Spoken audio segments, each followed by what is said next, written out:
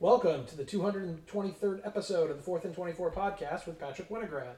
I'm your host, Randy Winograd. In this edition of the podcast, our topics are an overview of Patrick's weekend predictions and our weekly look at Major League Baseball. Let's jump right in with a look back at Patrick's weekend predictions, which are posted every Thursday on our website, 4thand24.com. We will start in Major League Baseball action, where Patrick went 2-2 with his weekend series predictions. And in the Women's World Cup, Patrick went 1-1 with those predictions, which brings him to a 3-3 combined record this weekend. That brings him to a 772 and 517 overall record. That is a 59.9% winning percentage. Patrick, your thoughts on your weekend predictions? I will say I'm happy to be 7-7 in the last few weeks after some rough weeks before in the MLB and less Women's World Cup games because it's the end of the tournament, and we'll talk about that in a second. But I will say I'm hoping those numbers go back up and that I can at least stay at 500 a little bit above with MLB.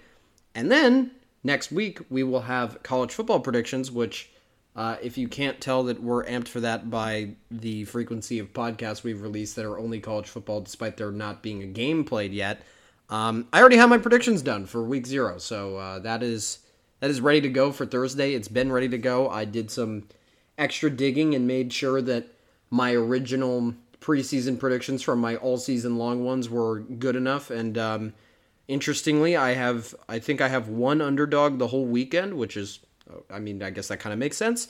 But the only underdog is that UTEP is favored by 1, and I have them winning. So we'll get to those next week though and talk about that. But we're excited for college football. But in the meantime, we still have MLB action. Although I'm not going to lie. Only one of these series really had a lot of intrigue in it. It was the Braves and the Giants. The Braves took 2 of 3 from the Giants, which is surprising that series was intriguing. But really, it was only intriguing because the Braves have not been playing so well recently, so there was a chance that playing so well by their standards, which means that they took 3 of 4 from the Mets and swept the Yankees. But for them to have close games against some of those teams, and only take 3 of 4 from the Mets. And also they did split with the Pirates before and lose the last series of the Cubs before that. So technically for them it's below their standards. But they did get to 80 wins before any other team by winning on Saturday. That was after they had won 4-0 on Friday in a Spencer Strider start where he only gave up 1 hit and struck out 10. Trying to add his name back into the Cy Young conversation with that one. If he's not at least in the conversation, he's definitely one of the top ones, but we'll see if he can get over that ERA that he has, although his lead in strikeouts is ridiculous. But then on Saturday, it was actually a very interesting game. The Giants took the lead in the first inning. They were up 1-0. They were up 2-0 by the middle of the second. The Braves got 2 in the bottom of the second to make it 2-2. The Giants got 2 in the fourth, and the Braves once again responded to make it 4-4. And then the Giants scored again in the 6th inning, and you thought that maybe that answer was enough because the top of the Braves order actually didn't do anything for the next 2 innings, and you thought maybe that was their opportunity, bottom of the order coming up. But the fact of the matter is the bottom of the Braves order has, series MVPs, NLCS MVP Eddie Rosario, who basically single-handedly beat the Dodgers in probably the best individual series I've ever seen.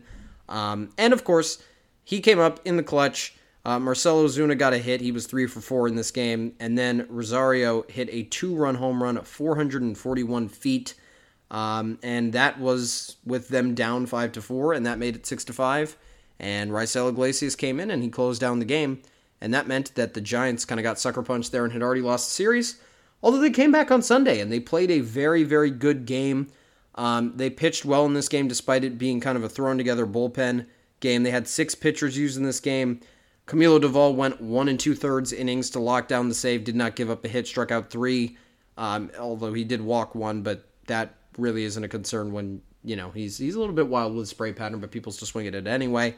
And then Atlanta kind of choked the game away. They put Kirby Yates in the game in the top of the 9th inning, and he gave up 2 walks and also a hit before that, I believe, and then Colin McHugh came in. Kirby Yates walked in the game-winning run on a bases-loaded walk after Michael Tonkin, I believe, had been in the game, and then Yates came in to replace him. So, not really the best played game by Atlanta, but I guess Raisel might not have been up because I think he had also pitched. He might have pitched on Friday as well, and, when you have a guy who's pitched he locked down the Friday game, so he had pitched 2 games in a row, wasn't going to pitch Sunday, and as a result, the Giants were able to come away with that one as a bases-loaded walk propelled them to the win.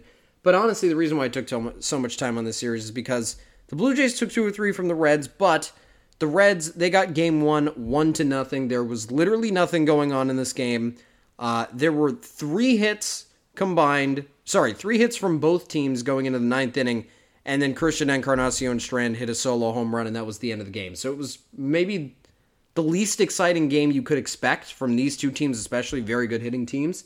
And then on Saturday, the Blue Jays, they played a good game as well, but I mean, honestly, all the action in the first 2 games of the series happened in 2 innings. Both teams scored 3 runs in the 4th inning on Saturday, and then a Davis Schneider solo home run in the 5th inning was the thing that propelled Toronto to the win 4-3 on Saturday. There was some drama at the end of this game, but Sunday was drama-free. The Blue Jays got out to a quick 5-run lead on Hunter Green, who was making his return from the IL. He went 3 innings but gave up 10 hits and 8 earned runs. He was down 5-0 in the second. Like I said, Cincinnati got 2 runs back. And then the Blue Jays made it 9-2 by the end of the 4th, and that obviously kind of signals the end of the game. So the Blue Jays able to walk away with that series. Then you have the Brewers, who swept the Rangers. Now, this one was a surprising one, something that the Brewers needed to do after not playing so well against the Dodgers and getting swept in LA. They respond by coming back and playing the second-best team in the AL after playing the second-best team in the NL. And they come back with a sweep. They won the Friday game 9-8. They won the Saturday game 6-1. And the Sunday game 6-2. So really not interesting games there at all, as the Rangers are not very good at mounting comebacks. I think they only have 1 win when trailing after the 7th this year and 0 when trailing after the 8th. So despite their very potent offense, they've not been a very good comeback team, and that played out this weekend. And then the Mariners swept the Astros. I was really considering picking the Mariners here, but I ended up picking the Astros just because I thought they had better pitching matchups based on who they had starting, but that did not play out at all, and the Mariners ended up winning the series in Houston by winning all 3 games. They won 7-6 on Sunday to close out the sweep after winning 10-3 on Saturday, and on Friday they won 2-0. So utter dominance from the Mariners in the series, honestly, and we'll talk about how later they've been playing really, really well under the radar, and they are actually making noise in the division race, not even just the wild card race. And then the Women's World Cup predictions. I'm not going to spend too much time on one of these games because, look, Sweden beat Australia 2-0. It was the 3rd place game. I picked Australia because I thought that the hometown country, the host country, well, I guess there were 2 hosts, but still, one of the host countries would come out and play with more intensity with, the 3rd place game on the line. It's hard to tell sometimes how much motivation is there for certain nations once they've gotten knocked to the 3rd place game. I thought there might be a chance that, I think I knew that Sweden was the better team on paper, but I just thought that motivation-wise, claiming 3rd place in front of your home crowd has a little more motivation involved in it, especially when Australia was fighting for their best finish of all time after they had not reached a semifinals previously. Whereas Sweden, they had beat the U.S. this tournament. They had, slayed the dragon, per se. And they have had many, many 3rd place finishes, many runner-ups in their history, but have never won one. So you thought that maybe, or at least I thought, that motivation-wise, Australia had more just saying, we're playing in front of our home country, we're trying to finish this on a high note, whereas Sweden is kind of, here we go again, another 3rd place finish, we had the golden opportunity, we beat the U.S., and yet still we can't win it. So I thought they'd kind of lose their momentum, but they didn't. They won 2-0, a really good win from Sweden, a really good tournament from Sweden. But in the end, it was the Spaniards who took it home, beating England 1-0. Surprising to know that that was an opportunity for both teams, actually all 4 of the teams that were in the semifinals, for their first championships ever in the Women's World Cup. But especially interesting to know when you consider Spain and England's rich history in soccer overall. But unfortunately for England, it is once again not coming home, as they always sing about, but what never happens. Hate to say it, but England, we're coming along football season. England, this type of football, reminds me a lot of Texas football.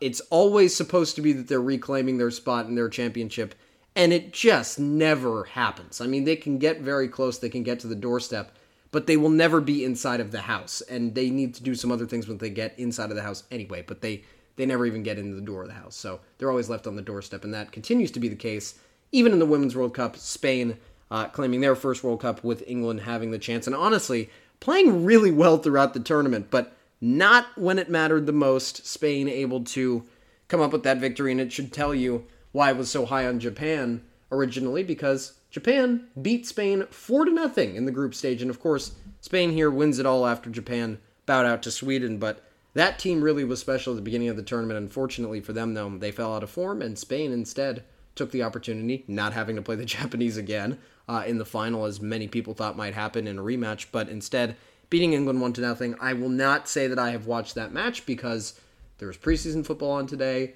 There was a lot of MLB action on today, and that game happened at 3 in the morning. I recorded it, and I saw the score accidentally, and I said, now that I know the score, not really worth watching, so I decided not to watch it instead, but I was ready to watch it with it recorded. I just will not stay up till 3 a.m. unless it's the U.S., so not really fair there. But it was still a great tournament to watch, really fun to watch, and you know what? I like all of those tournaments that come around every 4 years. They're really, really entertaining because you know how much is on the line and you know how long they have to wait. It's not like when LeBron gets bounced from the playoffs and you can ask him in the press conference right after, is he coming back? Because he's only forecasting about 3-4 months. When you're talking to these players, they're waiting 2-3 years to know what kind of health status they might be in terms of if they're going to retire, hang it up, whatever it happens to be. So it's interesting. It's always interesting to watch these tournaments because you just know how much is on the line. Women's World Cup, World Cup, Olympics, whatever it happens to be. Love watching these, even the Euros, same thing. Love watching these tournaments, but it's always unfortunate when they come to an end. But again, great Women's World Cup. Looking forward to the next one, although that's a long way from now. Okay, well, Patrick's predictions for next weekend will be posted on our website on Thursday. There will not be Women's World Cup predictions, but may be some college football for the first time this year. I was just given a little taste. Even though I already started talking about who I had picked earlier, but that's true. All right, well, let's go away from predictions and turn our attention to Major League Baseball with our weekly review of MLB, starting as always in the American League East. I think it's time to start talking about playoffs with a lot of these teams and how they stack up. Look, the Orioles, they are in first. They're 3 games ahead of Tampa Bay, according to whatever figure ESPN uses, because they have a nice little handy screenshot of the standings that we use. Their playoff chances are at 98.6%. Honestly, don't see why they're not higher, I guess, technically because they still have a chance to lose the division.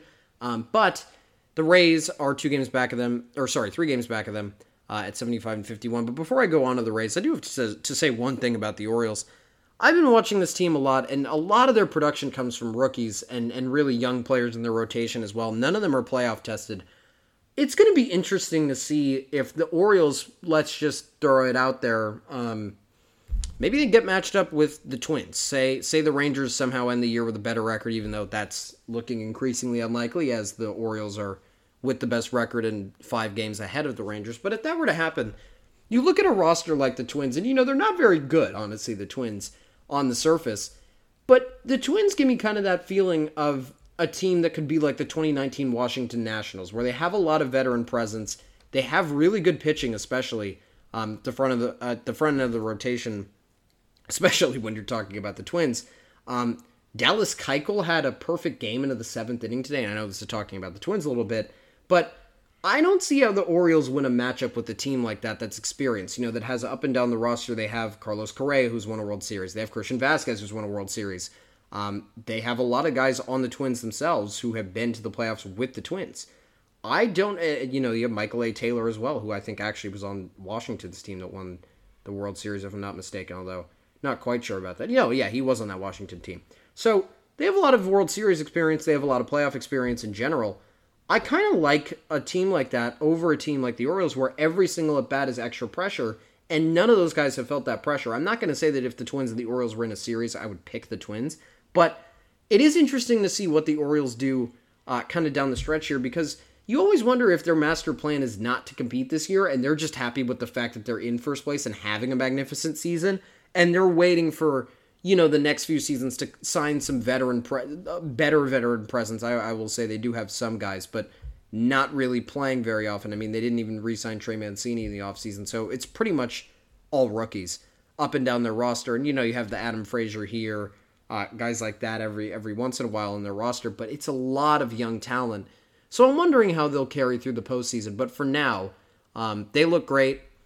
They have all season long. Their pitching staff has not necessarily always been great, but recently the starting pitching has really come through, and it's been less of just kind of the offense carrying them through games. And as a result, they were able to pick up a sweep over the A's this weekend, which, again, not a very challenging task, but they were able to do it.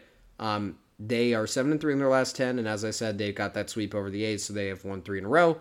Then you have the Rays. They traveled to Los Angeles. They played the Angels this weekend in the second game of that doubleheader due to the hurricane that never really ended up being a hurricane, but that did bring a lot of rain, enough that no team in LA was going to play a game through that.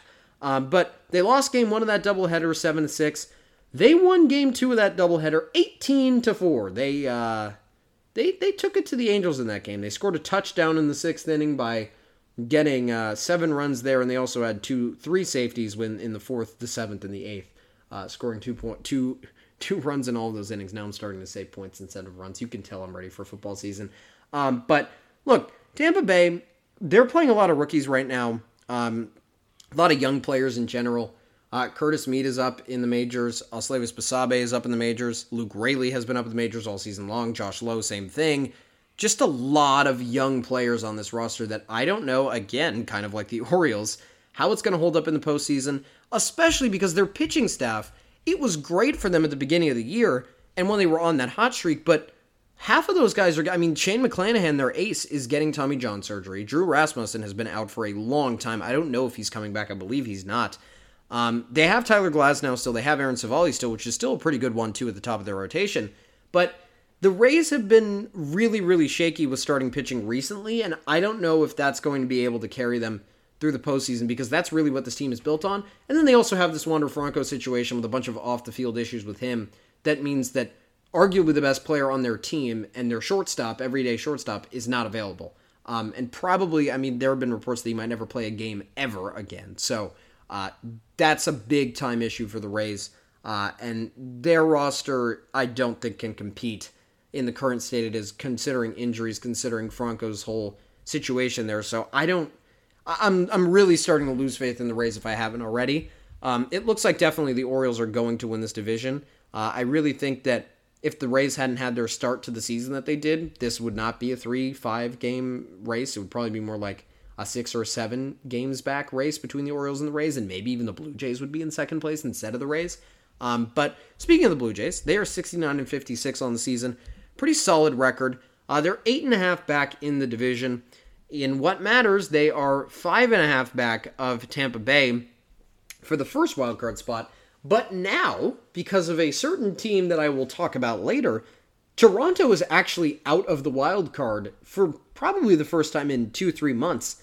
But they're out of it right now. They're in 4th. We will talk about why in a second, and I will get there. But this AL wildcard race is really starting to get interesting. 3 teams have taken themselves completely out of this race entirely, and the playoff race in general.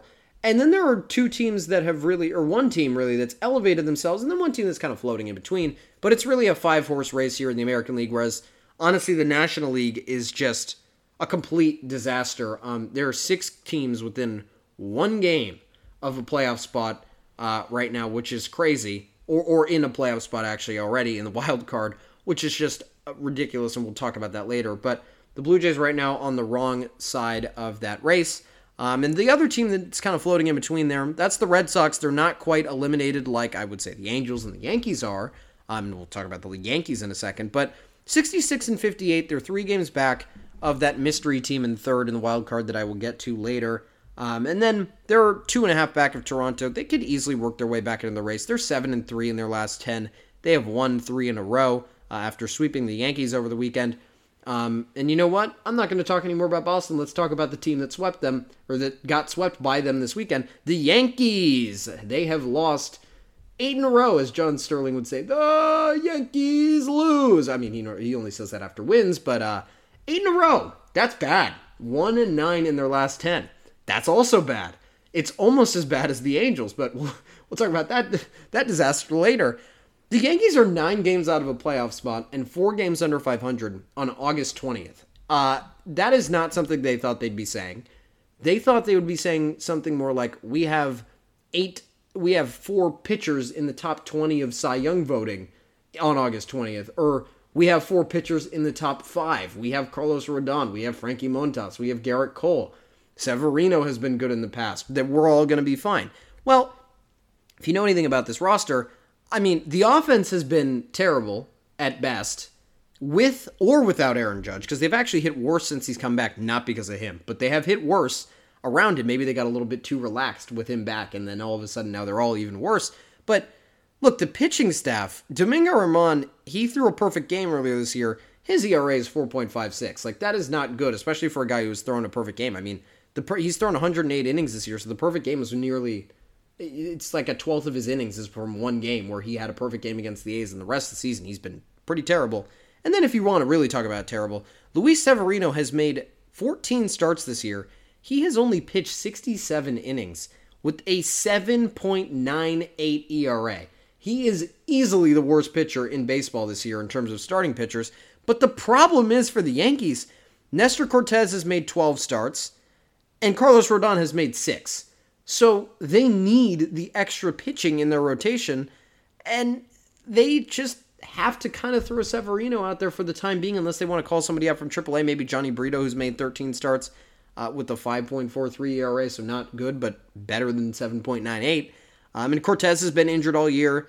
Rodon has had injury issues all year. He's come back recently, but he has also looked terrible. He has a 7.33 ERA. So nothing has turned out well for the Yankees. And then, the one thing they have to rely on is Garrett Cole, who has a 3.03 ERA on the season, but, I mean, even he had a terrible outing this weekend as the Red Sox came out and shelled him at the beginning of the game. 4 innings, 6 earned runs he gave up, and it really, I mean, it's crazy because his ERA going into that game was 2.76. He was the prime Cy Young contender, but instead now he has an over 3 ERA, and now you need to panic about him. But, I mean, obviously, he's Garrett Cole and Aaron Judge, honestly. I hate to say it, but they might be the only 2 players on this roster who should have an assured spot going into next season. I mean, they're not going to be able to move some of the contracts that they have on the books. Obviously, like Stanton cannot be dealt because that contract is ridiculous and it's long and they still have many years left on it. But if there was a way to just void the contract, I wouldn't be surprised if literally every single player on this roster, other than Anthony Volpe and a couple of the other rookies, were on the trading block come the winter, because nobody on this team has performed. I only talked about the pitching staff. That doesn't even get to the fact that LeMahieu and Rizzo are all hitting under 250. Stanton is under 200. Josh Donaldson has barely played, but he's also hitting 142 on the year. I mean, this team is just a disaster. And they're one of the teams that at this point, we have 4 teams in the next, well, now there's 4 teams in the next division that I won't talk about really for the rest of the season. The Yankees have become one of those teams as well. Well, if there are 4 teams in the next division you won't talk about, that's pretty insane because the Yankees are closer to being the Detroit Tigers than they are the Boston Red Sox.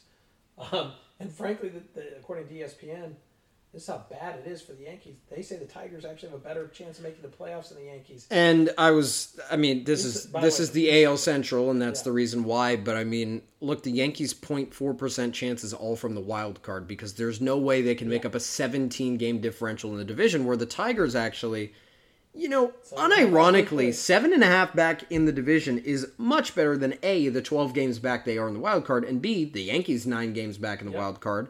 And also, I mean, if you're talking about how much distance you can cover, I would be way more, way less secure about the Twins continuing to win games than I would be about any of Toronto, Houston.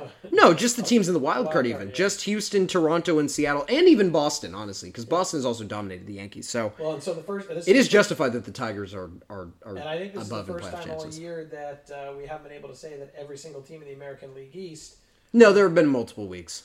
Well, but it looks like it's been at least close for the whole year. Now it's actually not very close. Now the stat is a little bit off. So now not all the teams in the American League East would be in first place in the AL Central. So let's talk about the AL Central. Well, I talked about the Twins and their playoff experience a lot, so I won't talk about their overall kind of projections as it comes to the playoffs yet. But they have a 95% chance to make it if you look at ESPN's playoff thing.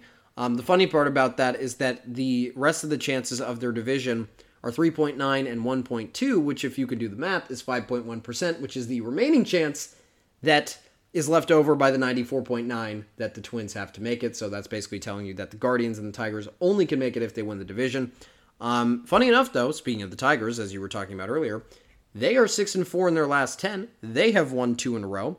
And that means they have the best record in the last 10 games of any team in this division. They are coming off a 3 of 4 series win over the Guardians. And earlier in the week, they split a series with a 2-game series with the Twins. So I'm not going to, and by the way, they took 3 or 4 from the Twins last week. So I'm not going to say anything about the Tigers being a potential playoff team. That 1% chance is accurate. It is a 1% chance. But the fact of the matter is, if you were giving me an opportunity right now on August 20th to say who's making the playoffs, one of these, some oracle comes down and says who's making the playoffs, the Tigers or the Yankees, I am 100% saying the Tigers are.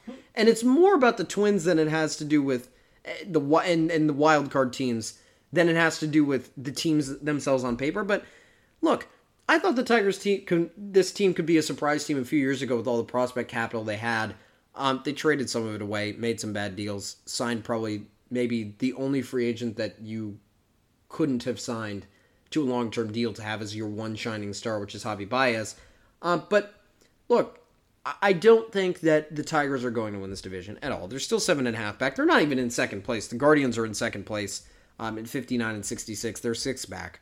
But they, at least, I will say, do have a better chance to make the playoffs than the Yankees, which makes no sense based on how these teams have been in the past. But overall, the Guardians and the Tigers, I mean, I'm just not impressed by either of these teams. I don't think they have a chance to get really above the Twins unless the Twins have a massive collapse. I don't think that these two teams, especially the Tigers, are capable of going, an 8-game winning streak, a 7-game winning streak, something like that could actually spur a lot of ground made up in the playoff scenarios, other than the fact that the Twins would have to have a collapse. Like, they'd have to lose 8 or 9 in a row for either of those teams to really have a chance. But at the same time, they are single-digit games back, something that not even the Red Sox can say about in their division, something that the Angels can't say in their division. But at the bottom of this division, you have the White Sox and the Royals. The White Sox at 49 and 75. They have been terrible for obvious reasons.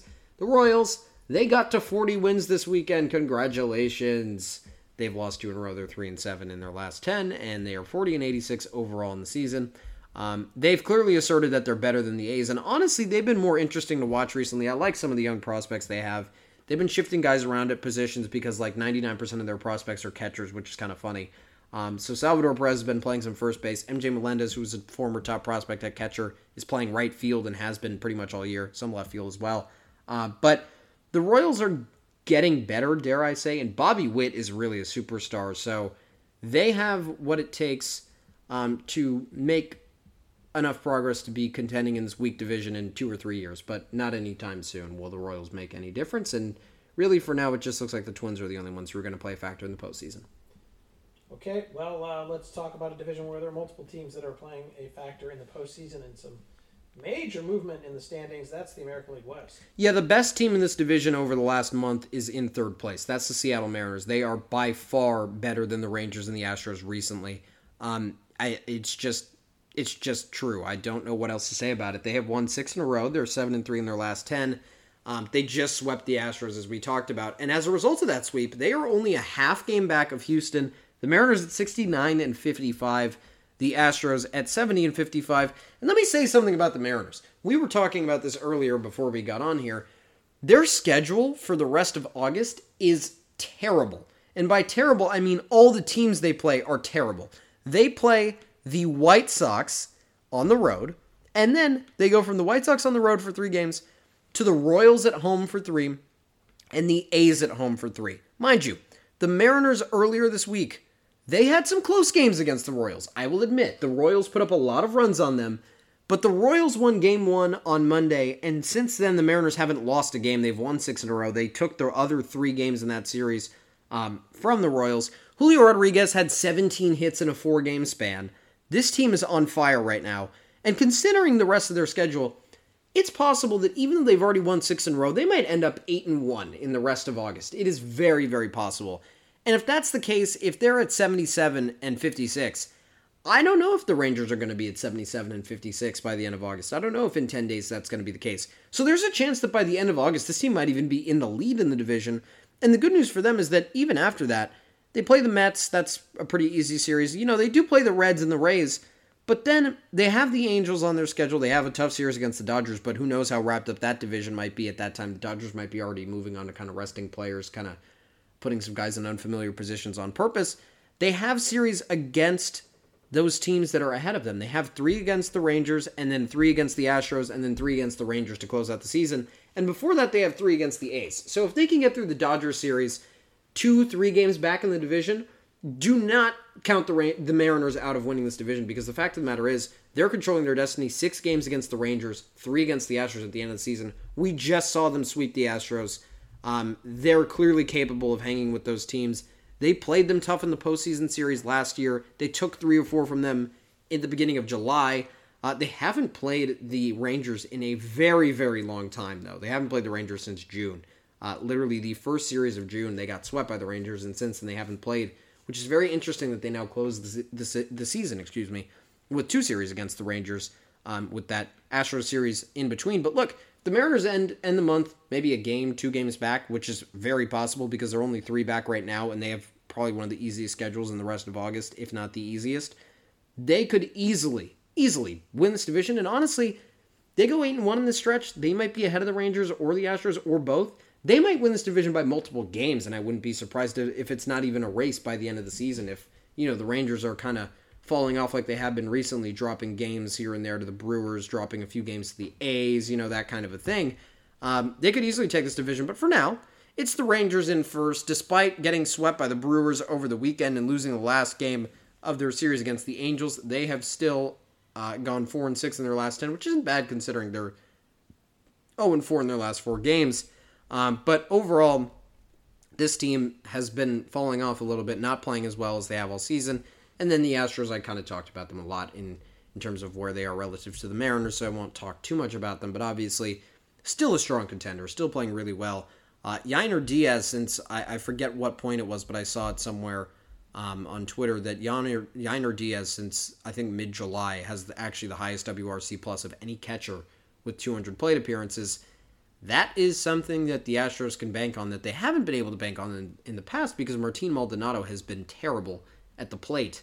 And Yainer Diaz, not a bad defensive catcher himself. He's okay. So they can actually bank on that in the postseason and have more offense from that position than they have in the past, which arguably has been their downfall in the past, and they still won the World Series last year. So it's easily possible that this Astros team is just as strong as the last one. They literally brought back Justin Verlander after, in the offseason, they went cheap on him, lowballed his offer, and then, I don't think it was part of their plan to say, let him go to another team, have his contract, have that team's, year blow up, and we'll trade back for him. But they are very happy to have him back. And as long as Framber Valdez can get back to his form permanently, which he didn't because the Mariners, after his no-hitter, shelled him to the point where he gave up a home run and actually intentionally hit the next batter in the game and almost started a brawl.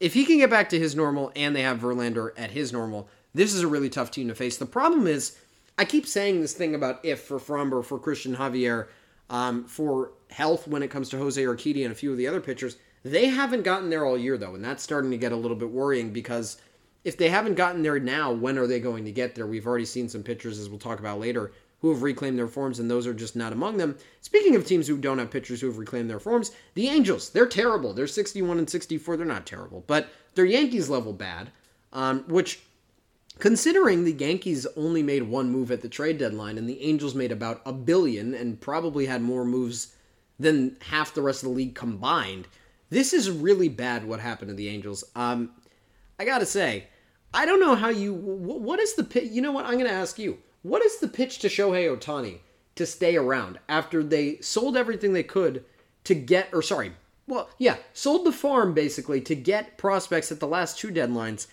and they've been one of the worst teams in the league and now have near 0 playoff odds. What's the pitch to keep Ohtani? What are you going to try to tell him, a player who very much so wants to win, and frankly, has a team that is in a quote-unquote down year that's on pace for 99 wins while they are cascading and just falling? They're losing every game. Not every game. That's a little bit of an overreaction, but they're not close in the playoffs. They're not going to make the playoffs.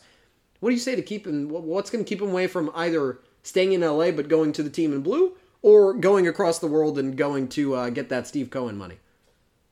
I was going to say, more money ownership of the team, let him manage the team, let him be general manager, let him handpick the roster. Oh, the old player manager. That would be an interesting. That would be an interesting prospect. I don't know what there is, unless he really loves it there. Sometimes it doesn't cost as much money to keep somebody as it does to lure them away. I don't know. I think the one thing that I will say is that, normally the returning team is the favorite to keep the player. But I got to say, in this situation, Shohei really seems like a player who's definitely committed to winning. If you've heard of any of his press conferences that they've, talked him in for a while. And that is something that the Angels have not done with him at all, which is, if that's his main focus, without winning with Ohtani, how are you going to convince him to come back when you haven't done it with him now? What are you going to do in the future is kind of my thing there. I don't know what's going to happen there. And speaking of not winning a lot, 34-90, the Oakland A's. They are at a .274 winning percentage.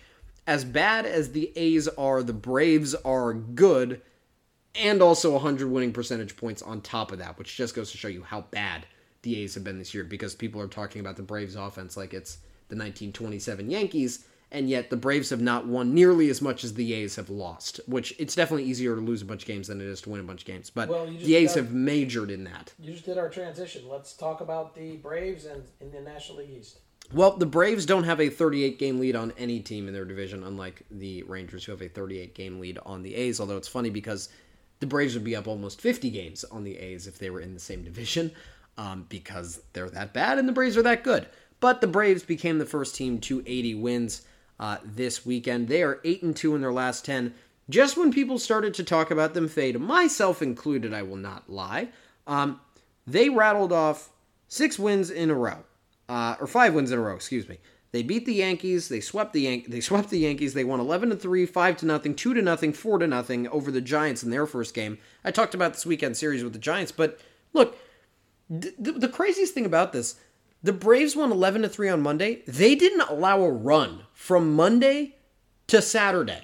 It's not just the hitting at this point. The pitching staff has been great as well when they don't have, no offense, but they don't have Yanni Chirinos on the mound. They don't have, Alan Winans is actually pretty good in his start as well. But the Braves, when they have their aces on, when they have Fried, when they have Strider, they are, Charlie Morton even is in that conversation.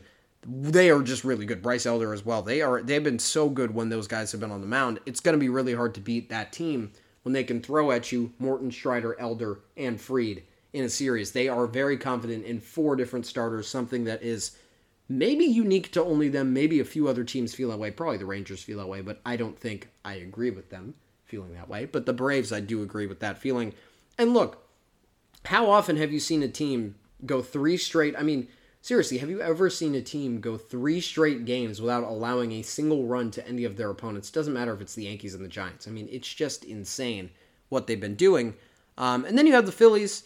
They're 13.5 back in the division, but honestly, at this point, we're going to talk about whatever the National League wildcard is, and I should say I forgot to mention that Seattle is now in the 3rd place in the wildcard in the AL, a half game above Toronto. That's that mystery team. But the Phillies, they are now at the top of the National League wildcard. It really looks like in both leagues, there's one team at the top that is secure in their spot, and everything under that one team is pretty much up in the air, or maybe not as much up in the air. I think Houston's pretty solid in terms of keeping that spot, but it'll be a close race still. The Phillies, on the other hand, they are 2.5 up on the Giants, who are still clear of the Cubs for 3rd place by a half a game. So in total, the Phillies are 3 games up on the final spot. Or no, excuse me, they are 2.5 games up on Chicago as well. But they are 3.5 games up on Cincinnati, Miami, and Arizona, who are all tied for the 4th wildcard spot. We will get to all that stuff in a second. But the Phillies, 5-5 in their last 10. Haven't been playing their best baseball, and yet everybody else in the wildcard race, other than the Cubs, I'm not even going to say they haven't been playing their best. They've all been playing really badly. They've been playing poor relative to how they've been over the course of the year for most teams. So the Phillies, despite being just okay, just average in their last 10 games, they are still 2 games up on the Giants for that first wildcard spot. And it looks like they'll be secure in that spot because they also have the most experience out of any of the teams contending for that playoff spot. They by far have the most experience actually in the playoffs and also in tight divisional races and tight wildcard races. Then you have the Marlins. They put up 11 on the Dodgers in 1 game of the series, and then Tony Gonsolin went on the IL. And then the Marlins only scored via solo homers for the last 2 games of that series. They were both on the same day. Lost both games of that doubleheader 3-1. 64 and 61 on the season, 17 back in the division. They are also 5-5 in their last 10. Although they are only one game back in the wild card of Chicago, who's currently in third. But I don't know how well the Marlins can stay in this race. I will say that Jake Berger and Josh Bell, the JB brothers from the trade deadline, they have been really, really good for the Marlins, and that is something that they can kind of, rally around. Eury Perez has come back up. He was amazing against the Dodgers. He got unlucky that his bullpen blew that game. David Robertson specifically blew that game for him, gave up 3 runs in the 8th after the Dodgers had been shut out in that game with only 2 hits and I believe 10 or 11 strikeouts, which was a career high for him. But beyond that, beyond those guys that have been better in their lineup, and Jorge Soler as well, who's been better, Arraez has been fading, honestly, with his batting average. I think he's hitting under 300 in August in total, which is not good considering where he's been on the season. He obviously still has a very high batting average overall, but 357 over the course of the year, but in August, only 230, and he does not slug much, so that's not going to work at the top of your lineup. Not saying they should put him down in the lineup at all. That's not a good idea. But he's going to have to pick it up at the end of the season. A lot of guys in their pitching staff, especially the bullpen, probably need to pick it up a little bit more because their offense has been getting better. They're still not great on offense. This team just doesn't really have much to love about it other than the energy and some of the individual players and the sluggers that they have, that they've added, honestly, not that they had originally. But I don't see this team as a playoff team, and I still think that my preseason projection on them is probably going to be more accurate than people's midseason projection on them. I still like a lot of the other teams in the race and their rosters better than the Marlins, but after all, they are still only one back, so they do have a chance. Then at the bottom, you have the Mets. Funny enough, outside the Braves, the best 2 records in the last 10 are both the Mets and the Nationals. Mets are 6-4 in their last 10. The Nationals are 7-3. If you want to talk about wild card, it's kind of funny because the Mets and the Nationals at 7 and 8 games back are actually closer to a playoff spot than the Angels, the Yankees, or the Guardians in the AL, and obviously you could go down the rest of the standings as well. But these teams are actually not that far out of it. It's actually crazy, and it's kind of been a running joke that the Mets. Well, maybe people don't know this, but after the Mets get through the Braves and the Rangers at the end of this month, and then the Braves, the Angels, and the Rangers at the end of this month, their September is pretty much only NL playoff teams.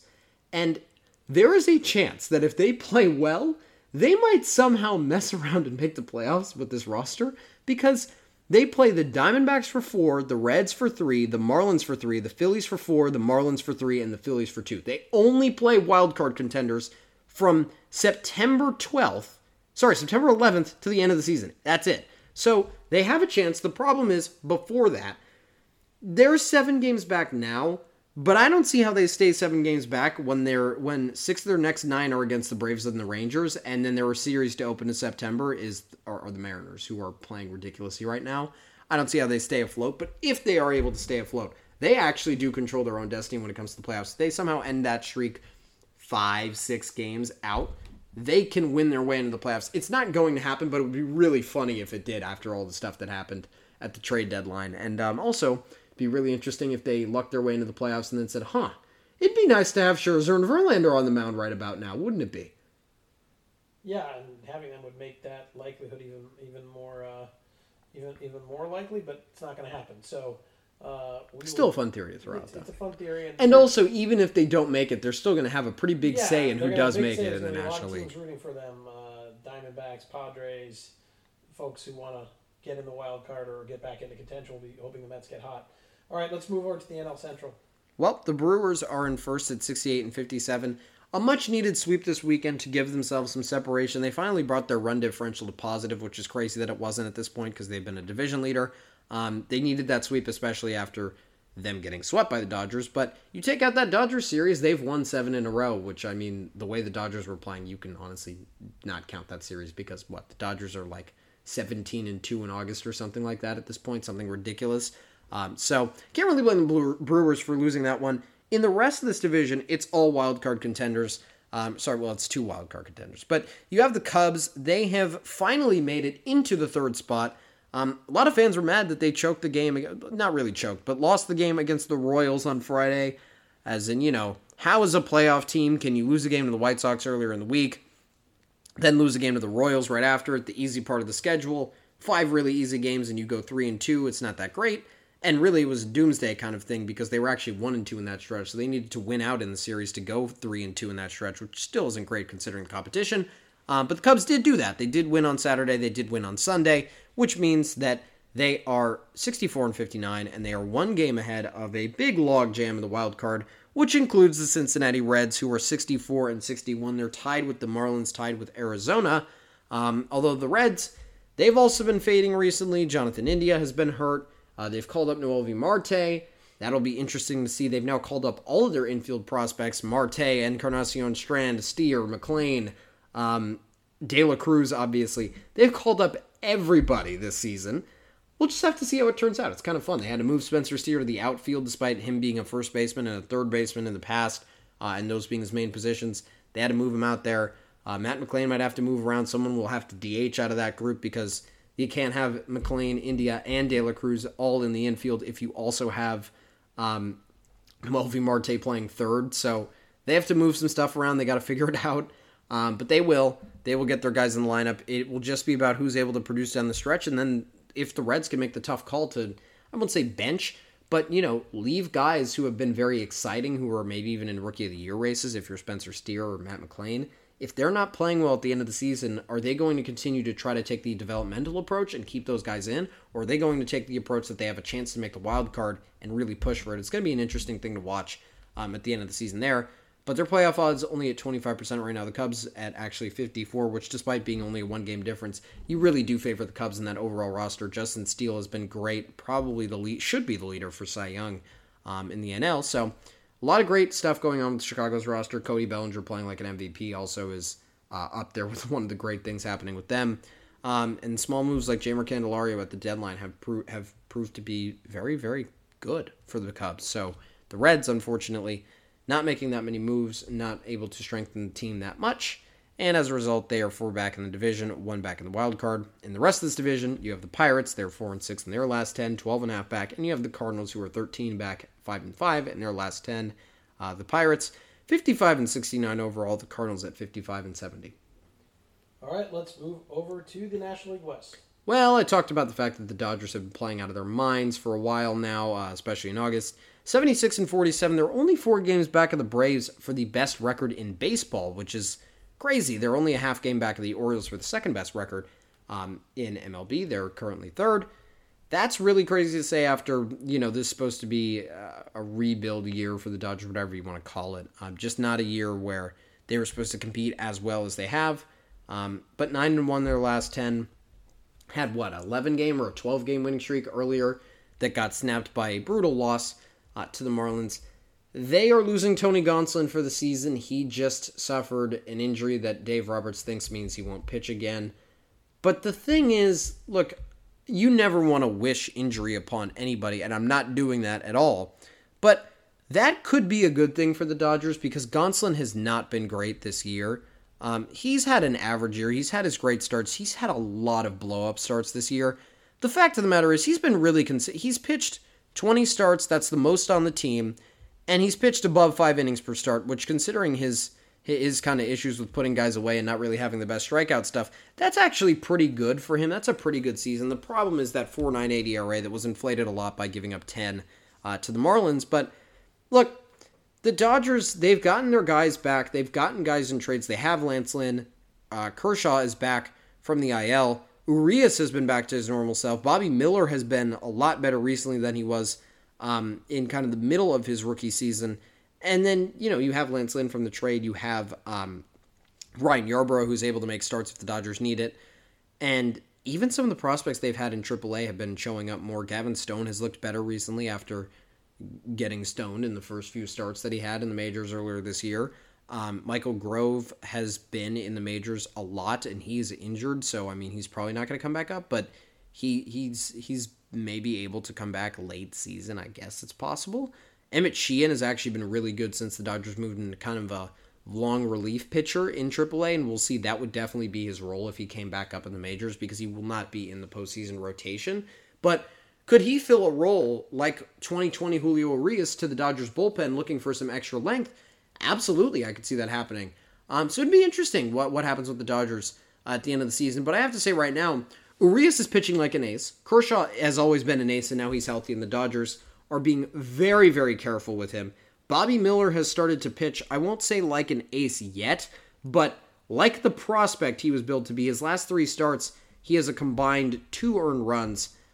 So that's pretty good when you're facing Milwaukee, Arizona, and San Diego. One borderline playoff team, one team that should have been a playoff team but has had a terrible season, and then one division leader.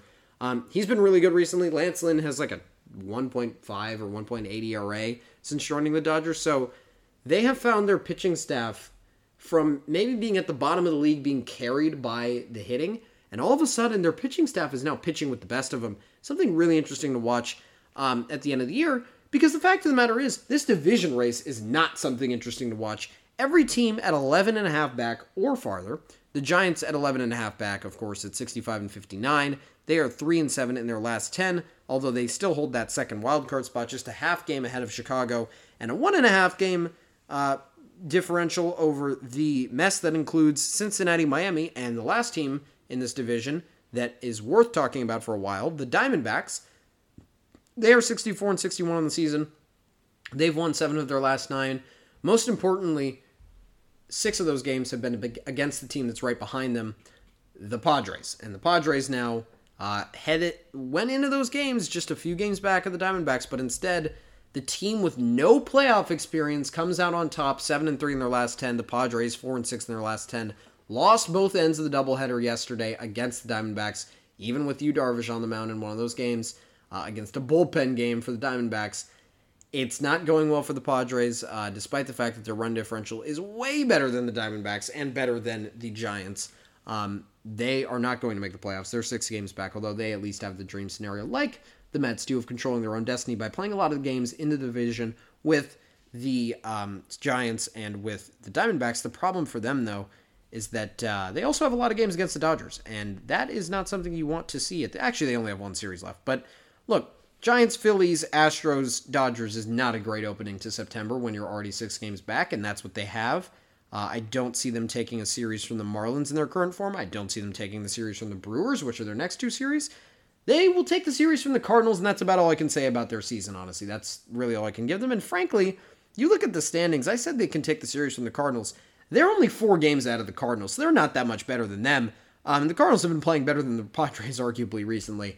And maybe have a better 1-2 punch with Arenado and Goldschmidt than the Padres 1-2 of Tatis and Machado, who have been honestly relatively disappointing this season.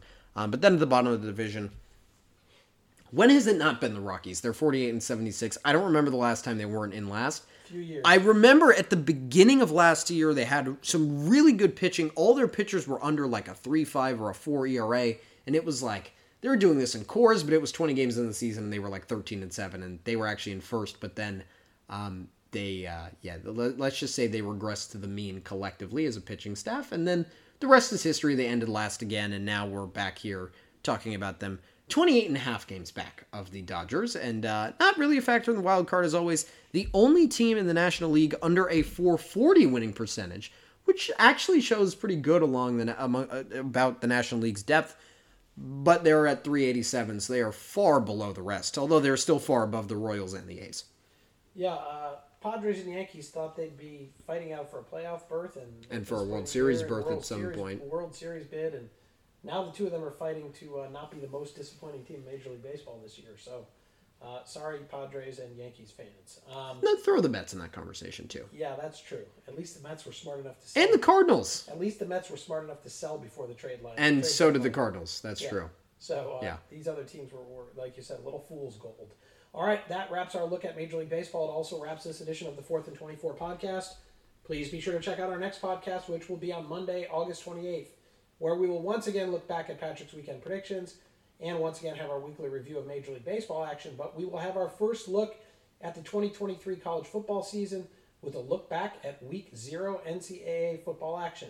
In the meantime, please be sure to check out Patrick's additional content, including his Major League Baseball power rankings that are updated every Wednesday, his picks for next weekend's games and series that will be posted as always on Thursday, and his predictions for the entire college football season. All that content is on our website, 4thand24.com. That's the number 4, THAND, the number 24.com. Thank you for listening.